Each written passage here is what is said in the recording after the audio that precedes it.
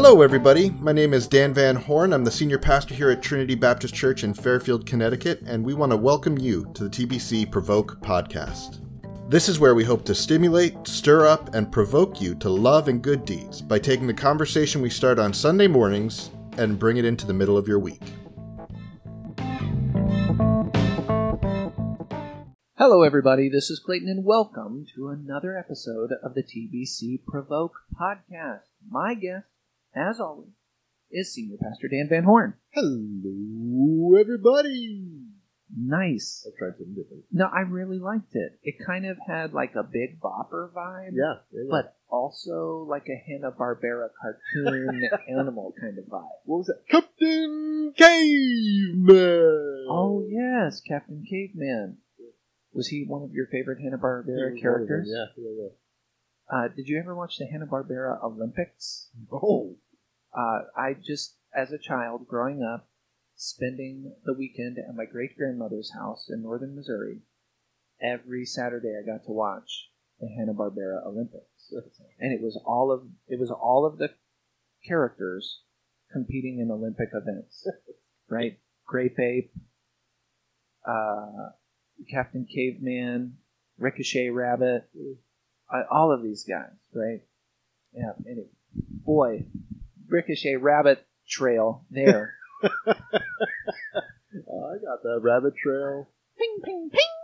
All right. Well, you know, we have firmly established how old we are, and that's good. That's good to know. It's good to know who you're listening to and what their character is like and how odd they are, because we're going to talk about some big questions over the next 4 weeks.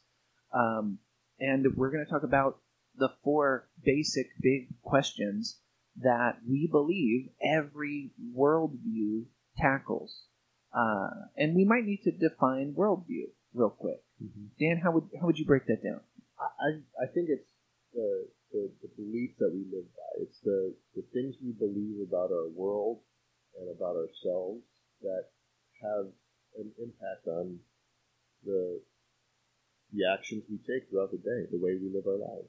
Absolutely.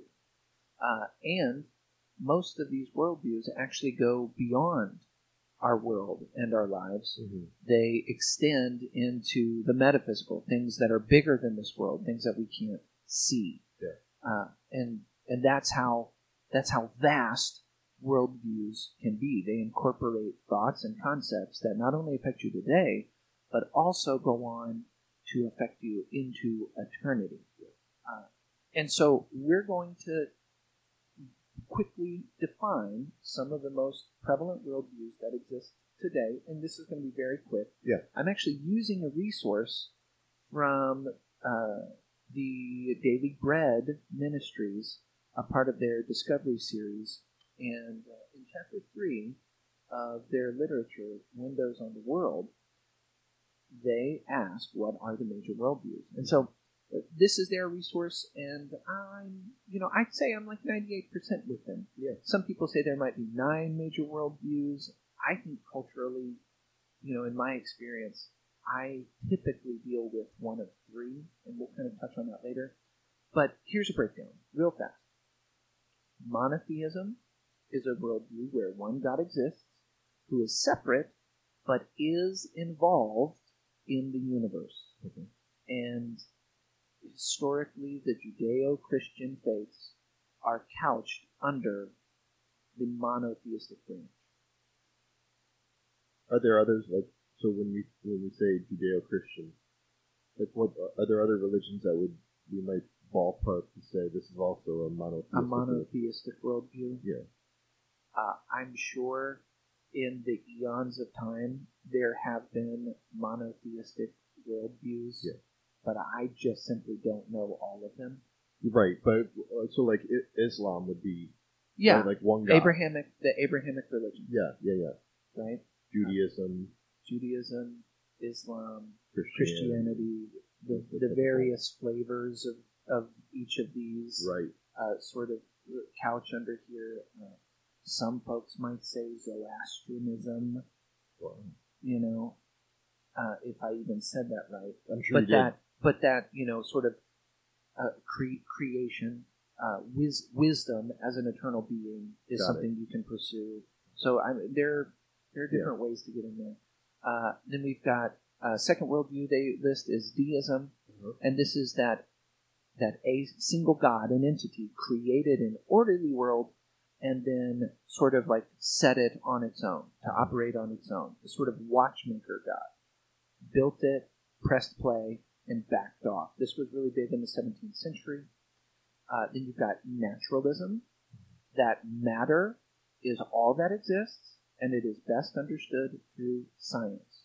So a lot of people you may encounter may classify themselves as atheistic, but really they are naturalists or what I would call materialists, which is that, hey, all we are is cells and DNA and chemical reactions, and the best way to understand the world is through understanding those chemical reactions.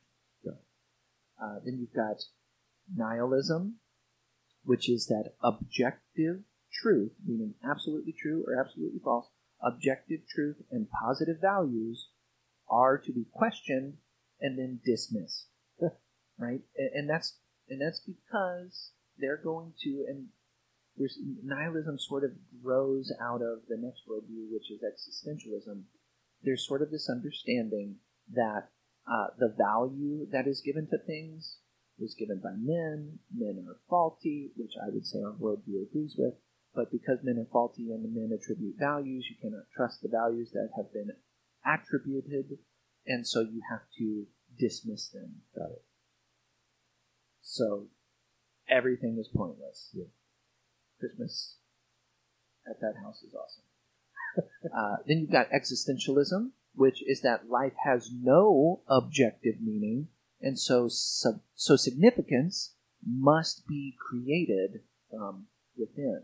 Now, we're up here in the Northeast. One of the great American existentialists is Henry David Thoreau. You know, we're sort of like in his stomping ground, and his whole thing was that you have to create value for yourself because the world around you is a terribly desolate place dying in front of your eyes. Mm-hmm. So find something to enjoy and enjoy it. You've got pantheism, that everything exists and is God. Mm-hmm. It is imbued with a spirit, and that the physical things that you experience, those are actually an illusion. What is real is the spirit. The metaphysical, that's reality. Everything else around you is just an illusion that points to the metaphysical thing. Also, interestingly enough, I think there's a grain of truth in there that we would agree with. Well, that's I think that's where Christianity and pantheism, that's the crossroads. That's where they butt heads. Is their understanding of God in everything or God over everything, and it's a subtle distinction, but it's an important one to make for sure.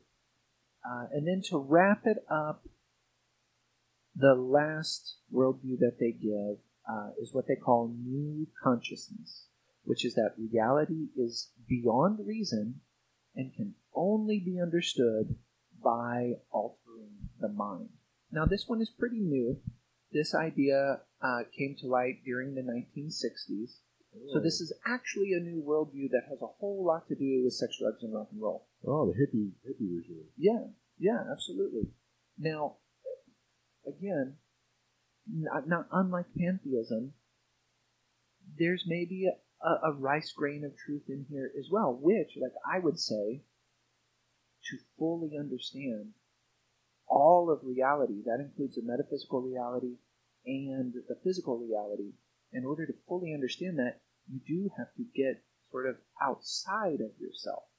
Now, the means of that, how you get outside of yourself, that's where I diverge. I'm actually, and Dan, you gave me this book. Yeah. I'm actually reading a book right now called What Your Body Knows About God. And on their chapter about prayer, they actually take this scientific approach and look and see what prayer and meditation does to the human brain through CAT scans. And what's amazing is that as we humans pray to this invisible God, this real but invisible God, the part of our brain that thinks about imagination is not engaged. But the part of our brain that thinks about physical relationships is engaged. Interesting. Isn't that that's wild? Crazy. Of course, I sit here in my office and I'm like, what? My wife wants to know if everything's okay. But it's amazing that when I think about my relationship with you, there's a part of my brain that activates and says, Dan is real. You're thinking about a real physical thing. Mm-hmm. When I pray, that same part of my brain is activated. That's very interesting. It's amazing. Right. It's absolutely amazing. So you're not imagining a reality. You're actually engaging a real relationship. Yeah. Now, I don't define that. I don't say that that's the case. My brain says that's the case. Right. Inside of my brain, when I pray, my brain is like, this is a real person we're talking to. I would take it one step further. I would say science puts it that way. Right. Science explains it as a relationship because I think what we are looking at the core, or one of the core ideas that we're looking at when we think about worldviews is understanding the world, understanding truth. What are we truly dealing with? And like some of the worldviews will say that what we are touching and feeling and seeing and tasting and hearing and smelling is not really real, that they point to a metaphysical reality, but what is right in front of you is not real. I think that when it comes to understanding truth, we oftentimes think in false dichotomies. We think, well, science is true, but religion and thought is not true. In other words, what we can objectively see and touch and feel with our senses is whatever we consider true and real. And if it's a thought or an idea or a feeling, it can't be true. It's subjective to the person who's feeling it. But that's just not true. I think both science and religion held in tension point us to truth. And so I think it's lovely that, the science of our brains can point to a relationship with God not being something of imagination, but being real. Absolutely. Absolutely. And so that's kind of what we're going to endeavor to do, which is to look at what we consider to be the 4 core questions of defining a worldview. We're going to answer a question today, and then one next week, and the next week, and the next week. And our context clearly is through the lens of Christianity, yes, which I believe is the most coherent and consistent worldview. It's why I ascribe to it. It is because through Christianity I am able to understand all things consistently. It doesn't break down in times of trouble. It has always upheld. And I have ascribed to other worldviews in my day. Yeah. And this is where I have found a firm foundation. And really, that's the job that we're asking everyone to do the hard work of, is deciding for themselves what they believe is the strongest worldview to live their lives by. What is most true? I would affirm, too, that I believe Christianity is most true, is completely true, and is the strongest worldview to live one's life upon. But I think as individuals, we have to go through the challenge of determining that for ourselves, because, and this is what I think is so interesting, is whether you recognize it or not, you're living according to a worldview. Right. You may not have thought it out, but you live with certain beliefs about the world. You live with something shapes your view of right and wrong. Right. Something guides the laws upon which you live your life. And there are some of us who haven't really thought about that. We've lived under the care and direction of someone else so that we haven't had to think about what our worldview is. Yeah. But as you grow and mature and gain responsibility in this world, you have the responsibility to think about what are those views, what are your beliefs that shape your actions and your daily visions and values that you live according to. And as a matter of discipleship, and I'm a parent, you're a parent, it is important to bring the worldview that you trust into the life of your child. Yeah. It is also important that, as the Scripture encourages us, to test all things by the Spirit, right? Which means you've got to allow those you are discipling to question, because they're doing what the Bible says. They're testing, which is good. It is good. When you test the Lord, He proves Himself true. Yeah. And I think for many of us, especially those who have grown up in different dispensations of the church, I think a lot, and especially people in our age and younger, they were told it is true because I say it's true, and you will do it because I said you will do it. And many people who have had an experience with that kind of Christian discipleship have found that when they personally began to question the worldview that they were prescribed, that they didn't have the tools with which to test and prove by the Spirit. Right. And so they found a lot of the things they were told to be false. Like, you're supposed to respect your elders because they're older than you. Right. Well, no, that actually is not false. Like, I know plenty of disrespectful old people, you know, and I know plenty of little children whom are worthy of great honor because of the case and cause of their heart. So that's what many people said about me when I was a little boy. That you were worthy of respect and honor because of the case and cause of your heart. I've heard you tell stories about yourself. You don't believe it, do you? I don't believe it. I just tested that one by the Spirit.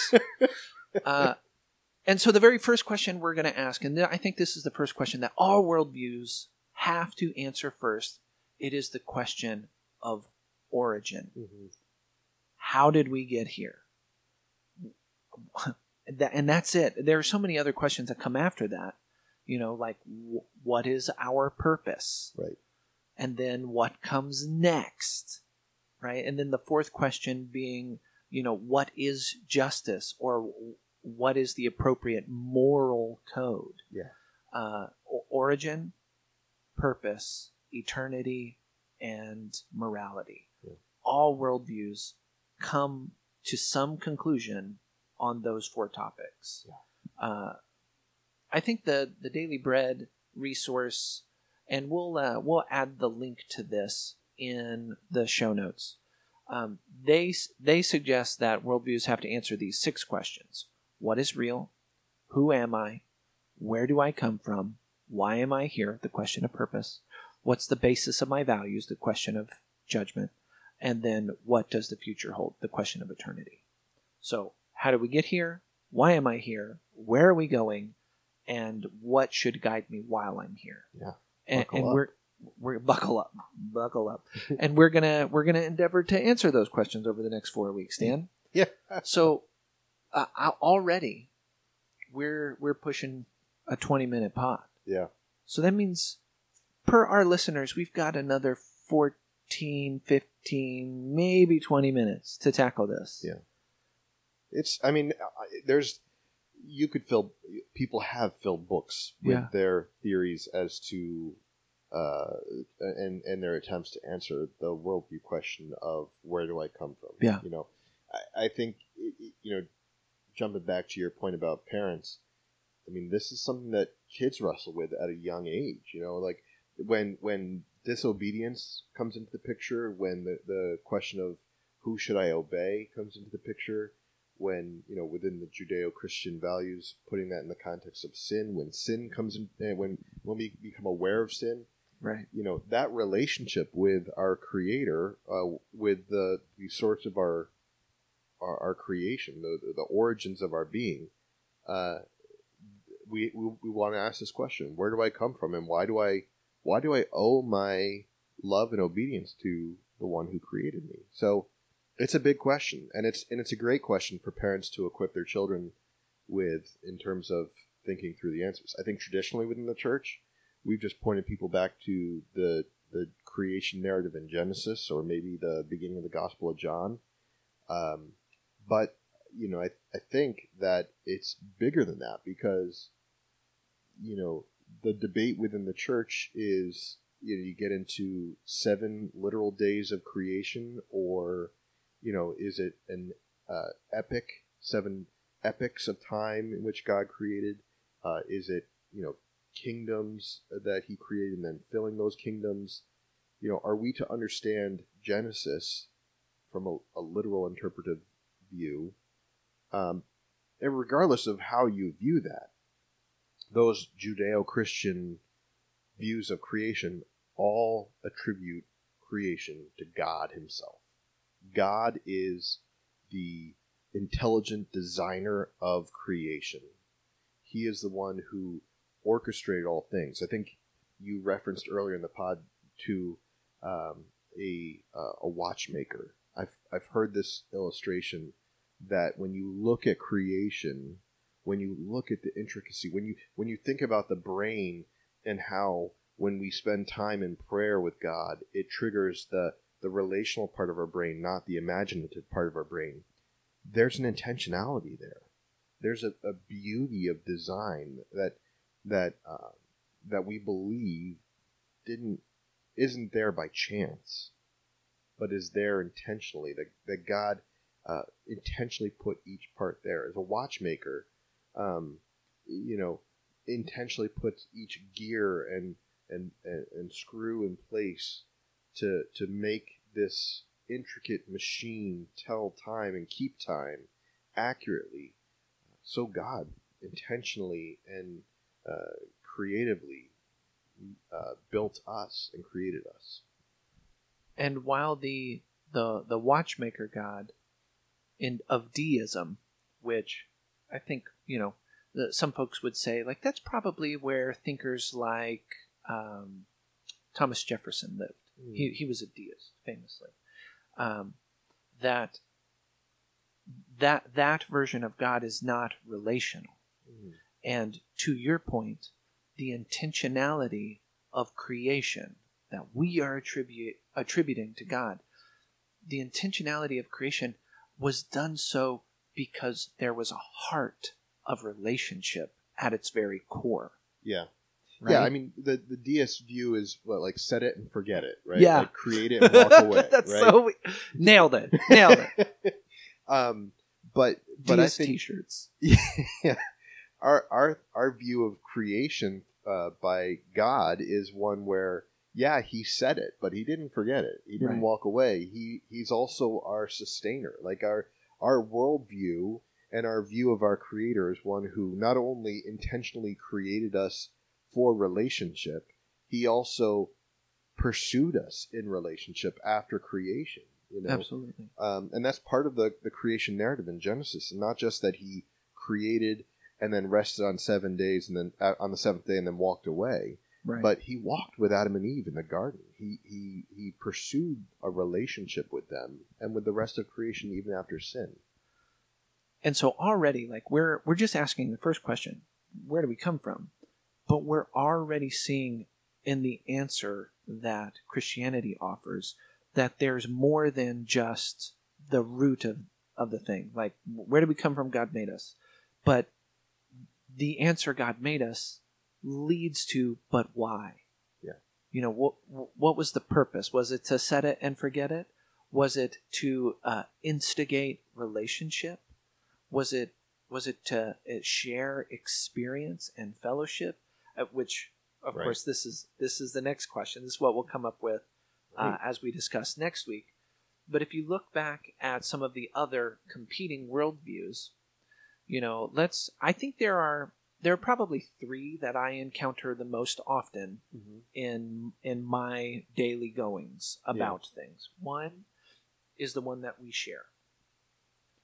The next one is kind of what I'll call, for lack of a better term, culturalism. When people today say, oh, our culture, and we're talking specifically Western society, America, maybe some parts of Europe are like this, but what I'll call culturalism is actually a kind of a combination of existentialism, meaning you have to create value for yourself, and nihilism, recognizing that the value you created for yourself is actually selfish and pointless. And so what is value? Nothing is value. What's the point? There is no point. Right. So there's this culturalism, this existential nihilistic view. What's the meaning of things? Oh, the meaning of things is nothing. And the next worldview that I encounter most often is materialism. Yeah. Right? That, and most folks who would consider themselves scientific atheists would say there is no God because God is not a chemical process. I am the constitution of my chemical processes, and that's it. That's all that there is to reality. So how does culturalism, this existential nihilism, how does it answer the question of origin? Yeah, I don't know. I don't know that they have an answer for creation. Or they do, but it's not one that I'm satisfied by, I guess, is to say, I think that this is maybe where you get an impersonal creation account, whether it's the Big Bang or, just evolving from, this minute kind of molecule or amoeba, primordial ooze or whatever, goop. Which they're kind of borrowing from the materialists. Right. But people in this group might even be agnostic to the point where they're like, yeah, maybe there's a God. Well, and that's the question. Is like, I'm not even sure I don't want to put words in the mouths of someone else's beliefs, but I'm wondering if that is even a pressing question for them, because it's not that they're so concerned about their past, but about building their future, their own future. Yeah. Right. They're not. Their identity is what they set out to make it. Their answering that second question of who are we, who am I, is the most prevalent. It's the most important. Exactly. And in that case, then there is no greater being, no great designer, practically speaking, in their worldview. They become the designer. They become the kind of the theist, or not the theist, the God themselves. Right. And then, it's kind of hard to reconcile that with the next person's view of, right. Because everything is relative. And then, of course, if you go into the materialist camp, the naturalist camp, they're probably going to give you, this evolutionary theory, this progressive evolutionism, this initial inciting event, right? That something came from nothing and then there was everything. Mm-hmm. And we can't technically pinpoint that scientifically, but by the observational rules of science, it's a good theory. Like we're going to say it. We're going to say that it all started in a way that we can't exactly determine. But then we're going to move on from that point as though it is true. And from that point, we can determine that we're just chemical processes, and the point of our origin is just the continuation of chemical movement. Yeah, and what's interesting about this point of view is that materialism would almost place themselves in opposition to faith. They would say that the only real thing is what you can objectively see and touch and feel. However, science itself requires faith to believe in the theories that are laid out before us. So, these are theories which they deem satisfied, a satisfactory proof of, but then many of the theories of science are unproven, but they're just hypothetical. They're best guesses given the information that they have on hand, the things that they can measure. But at the same time, it requires faith to believe that this is true. Right. Science would state that observable things are objectively true. However, there are things in the materialistic worldview that are assumed to be true but have never been observed. Right? Creation is one of them. Creation is one of them. Interestingly enough, deists and monotheists of science eons past viewed the created world through the context of design. Mm-hmm. And that's how many of the scientific discoveries of the 18th and 19th century were determined, right? If there's a God of order, then these things must go together. And if they go together, then they must operate like this. Turns out they do operate like this. And in this sense, these early scientists believed that they were validating the existence of a creator. Yeah. Because they were able to conclude that order was present in what had previously been considered a chaotic world. Yeah. And I think that that's the thing. I mean, obviously we can't unpack in, a 45-minute podcast all the various worldviews and views of creation. But what I can say is that Christianity's view of creation, of a personal, relational God, intentionally and specifically creating not just this world, but the people that make up this world, the animals and the plants and the various living beings that fill the kingdoms in which God created. That makes the most sense to me, that there is an order and a design to creation which I can observe and touch and appreciate and not worship the creation, but worship the beauty of the Creator in the creation that He's made. This is an odd anecdote, maybe, but I think this wraps it up for us. When we lived in Birmingham, Alabama, there was a science museum there for children. Spectacular. 3 stories. It's just amazing. Way to go, Birmingham.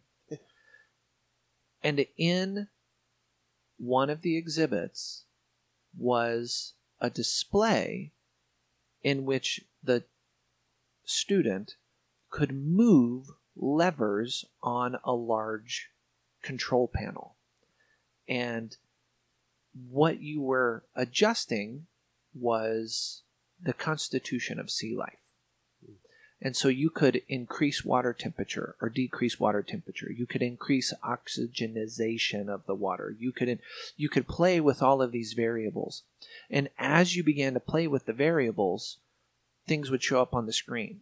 So you increase water temperature, you increase oxygen a little bit, and you start getting single-celled organisms. You start getting plants. Plants lead to animals that eat plants. Animals that eat plants leads to animals that eat animals, right? And as you begin to move all of these little devices, you wind up with a screen that's absolutely teeming with life. Big fish coming in eating little fish eating tiny fish eating krill eating single-cell amoebas. And it's like you can see everything. And you move one of those levers an inch up or an inch down, and you start watching species and plants die away. They just vanish. And it strikes me even now that, like, I loved playing that game. It was for my daughter, but I loved playing with it because getting things into the right alignment brought life to the screen. And in a way, you sat there and you're like, yes, I did it. I've created the perfect ocean. Mm-hmm. It's full of life. And it's a cycle that feeds itself. And there's this sense of odd accomplishment. And it strikes me that, like, the point of the display is to show you that life starts from a single-celled organism. But in order to get the fullness of life in the game, you have to intentionally orchestrate it yourself. You have to be the creator, right? And I just, there's so much pride in looking at it and going, look, life. We have made life. And how alike is that to the story that we get in Genesis, where it says God looks to himself and he says, we've done it. It is good. It is exceedingly good. Yeah, amen. We forget how fragile life is. And just that in that anecdote, it's a perfect anecdote. You know, a minor adjustment up or a minor adjustment down could could mean great Destruction. destruction for Yeah. all the living beings. And you think, like God was very specific when he created in order for life to be sustained on this earth. And he did it with care. Yeah. Right? Because he wants to Amen. look on us with affection. Yeah. And say, look, it's good. I think that's what's so beautiful about this view of creation, is that we have a loving creator who continues to care for us and provide for us and protect us. And he's done it all by revealing his character in creation. Amen. Amen.